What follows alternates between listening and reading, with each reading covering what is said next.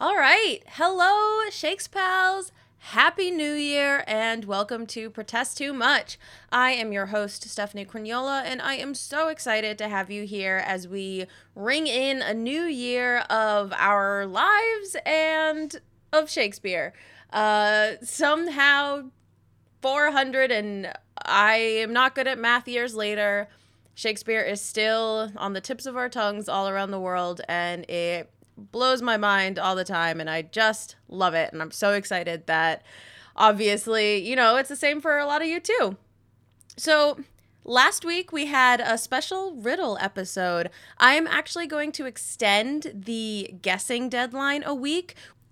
We don't have any voting for the episode this week because it's just my opinions. So I figure why not give an extra week for these forms. So if you missed last week's episode, make sure you go back and listen to the amazing streamers, podcasters, and content creators that lent their voices to our ears to read some riddles that are about gifts and gift giving in Shakespeare. You can use the texts, you can do a Control F search for some of the lines that I buried in there, and get those guesses in because we've got some prizes and I'm so excited for them. So you can find that form on our Facebook or Twitter pages at P2M Pod, and the deadline will be next Wednesday at midnight Eastern. So that's January 6th at midnight Eastern, and then we will announce the winner end of the week next week. So thank you to everyone who's guessed so far. We've got some really good contenders. Also, you get some bonus points for popping a review into Apple Podcasts. So if you're not too sure on some of your guesses, go ahead and leave a review and give yourself some padding. That's it from me for now, but you're going to hear a lot more from me in just a moment after our banging theme song. Thank you all for being here. And again, as always, if you like what you hear, please rate, review, subscribe, and share.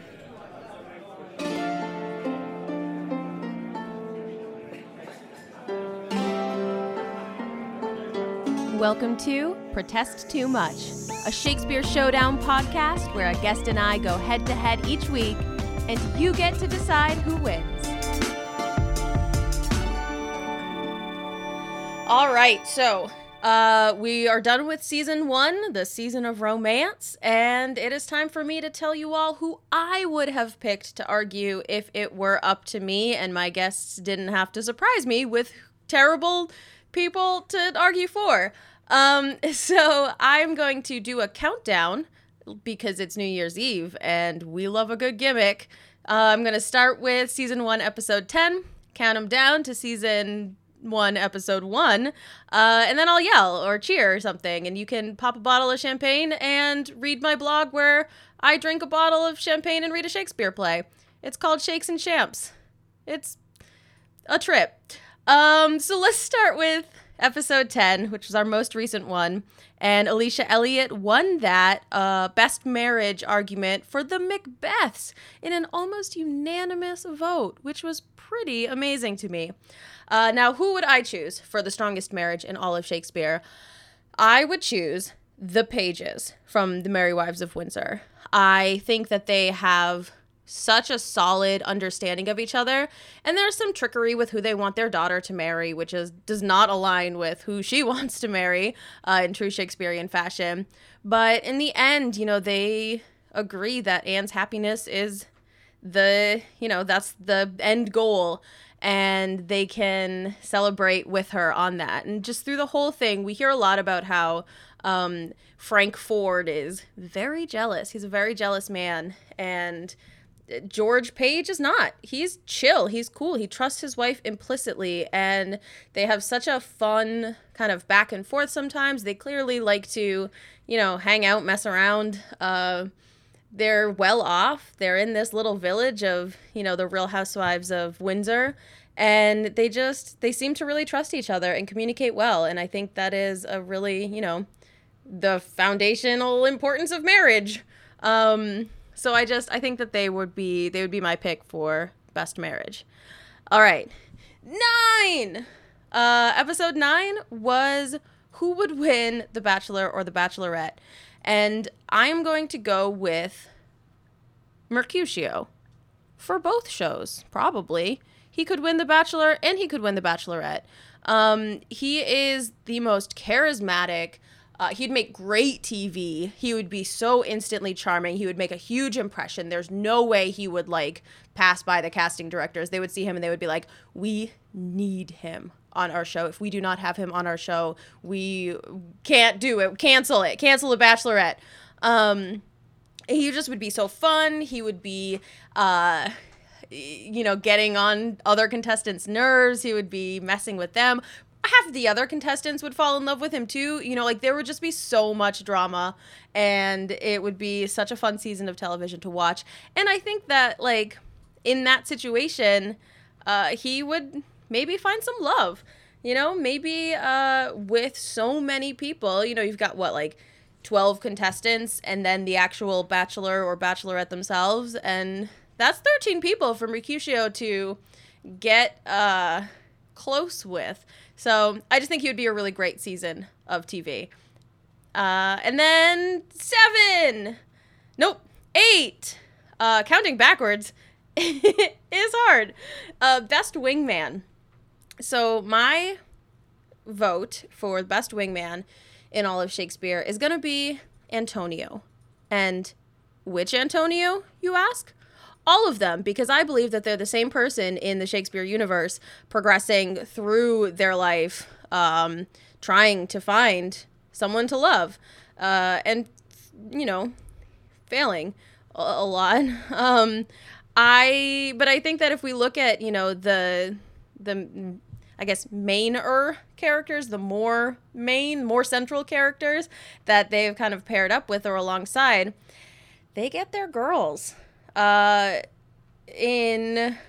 all of the Antonio plays are gone for me. In Twelfth Night, in The Tempest, we don't really see romance in The Tempest or Much Ado, but like they're still kind of wingmanning for their bros there. Venice, Merchant of Venice, the other one that he helps him get the girl. And I think that his underlying motivations for really keeping that friendship close and taking care of the Sebastian and Bassanio's, I think that there is love on his part there, and there is true trust and friendship, but someone who really wants to see you happy is going to be a great pick for a wingman to really kind of talk some sense into you when you need it, but also be there to lend you his purse and all of his money, and then say, YOLO, go for it. You go get them and meet me at the Elephant. I don't know. I just think the Antonio verse is a good wingman for anyone. Good friend for anyone, too. Now we're at 7. Best wooing scene. Beatrice and Benedict, 4-1, hands down. I do love nothing in this world so well as you is not that strange. There's crying, there's yelling, there's anger, there's frustration. It's every single emotion that these two people have felt in their entire lives, for each other and with each other and at each other. And it's perfect and beautiful, and I love it. 6, best wedding. I think that this might be cheating because we really get to see the wedding in the play, but Midsummer, man, first of all, you've got so much happiness. You've got so many people getting married. There's so much drama. There are angry dads everywhere. There's magic. You've got like fairies wandering around, even if we humans can't see them. They're there. You can feel that magic. I know they make their presence felt. And then you get, talk about good entertainment. Like, sometimes if you have, not great entertainment, that can be more fun than great entertainment. Obviously, the couples love to heckle, which personally I find cruel.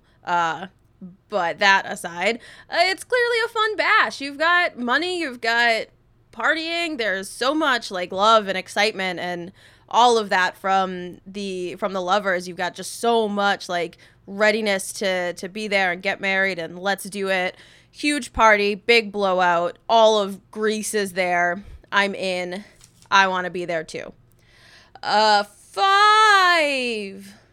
I think. Best blind date. Horatio from Hamlet. You show up. He's definitely handsome. I think that Hamlet would only have attractive friends.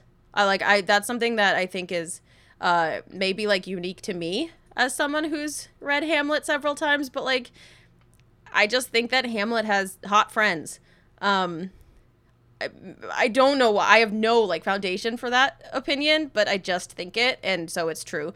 So Horatio is super hot. So you show up, and then he listens. He like gives support, but he's charming and he's entertaining. He's well studied. He's a student, so he's like smart and hot and funny and just chill. And he's not, you know, an emotional wreck. So you can be.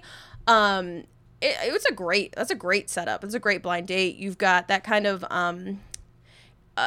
anonymity is the wrong word, but you're not on a date with a royal, so you don't have that kind of level of paparazzi swarming in. But he's not a nobody. He's friends with the prince. So like I think that would be a really fun. I also love Horatio so much. So maybe that's like just clouding my judgment there, but that would be my pick. Would be Horatio for the best blind date. 4, best Tinder bio. Okay, bear with me here, but I think the character that would have the best Tinder bio is not Mercutio. I think it would be Ajax from Troilus and Cressida, also the Iliad, of Homer fame. So here's why. I think that if you look at like, you know, people who are on like that specific dating app, you are looking for instant attraction. You're looking for something in their profile that you're like, okay, Ajax is like muscles McGee over here. He's not super bright, so he's definitely gonna have some like, either, you know, Achilles is going to give him some, or probably Patroclus, if we're being honest. Patroclus is going to give him some, like, witty tagline or something that, like, is making fun of him in a subtle way. So girls are like, oh, he's clever. Yeah, okay. And he's super strong. He's a total hero and a total hunk. And I think he would have a lot of success. I don't think he would have a lot of success in, like, the actual follow-through dating world. But if we're looking for like one night hookups, I think Ajax is your guy. 3, cringiest couple. This one is also super easy for me. It is Bertram and Helena from All Is Well That Ends Well. I can't get into that play because they're so cringe. He does not want to be with her, and it's not very often that we see this kind of role reversal in Shakespeare's plays or in media in general, where it's really the man who's like, no, but like they end up getting married against his wishes. And then I just don't like any play with a bed trick at the end. I don't like it. I don't really think there's much you can do with it if for a 21st century audience that makes it palatable in any way. He's awful to her. He's terrible. And I don't think her pushing that marriage is any better. I think it's unhealthy and bad, and I just don't like them. Anyway, 2, most independent. So which character would kind of have their own or should have their own story? And I'm going to go with Cassandra, again from Troilus and Cressida. I think that and we don't really see her involved in a romance in the play at all, but I think that someone deserving of an independent life, their own story, getting to tell their own story, and just for someone to listen to her. Like, it's all she wants is someone to listen to her and someone to, like, you know, I want to give her a whole world of people that will listen to her and hear her out and take her advice into consideration, and not a bunch of dumb bros who just go into war anyway, even though she told them they're all going to die. And guess what they do? They all die. So I really want to see Cressida get, you know, her own story and her own independent track. 1, crossplay couple. So which 2 characters from different plays do I want to see together?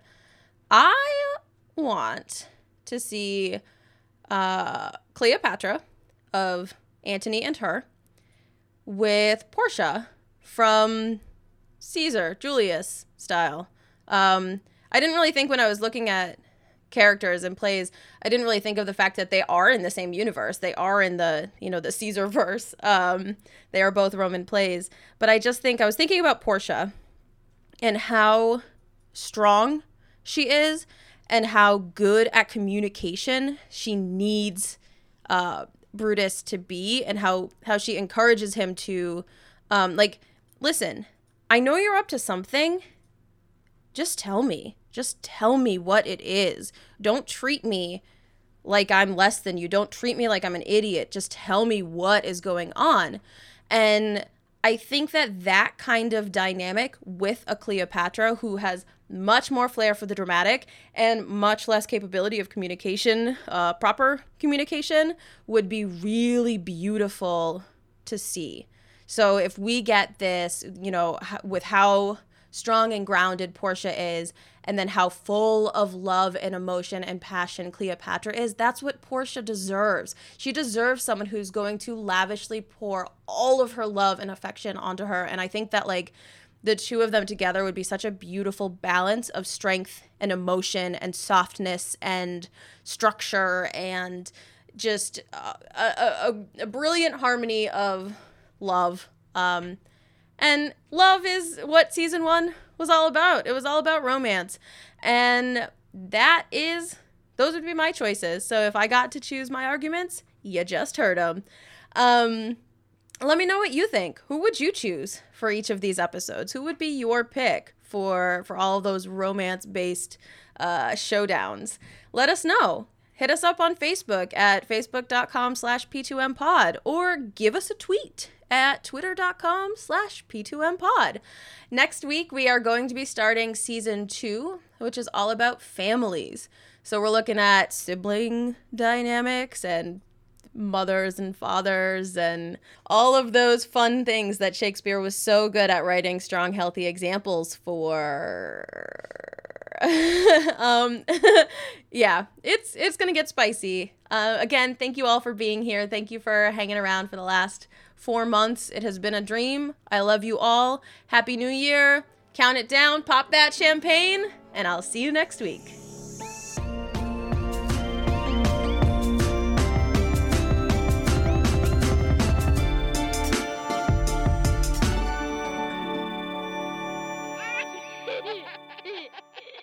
Serious business.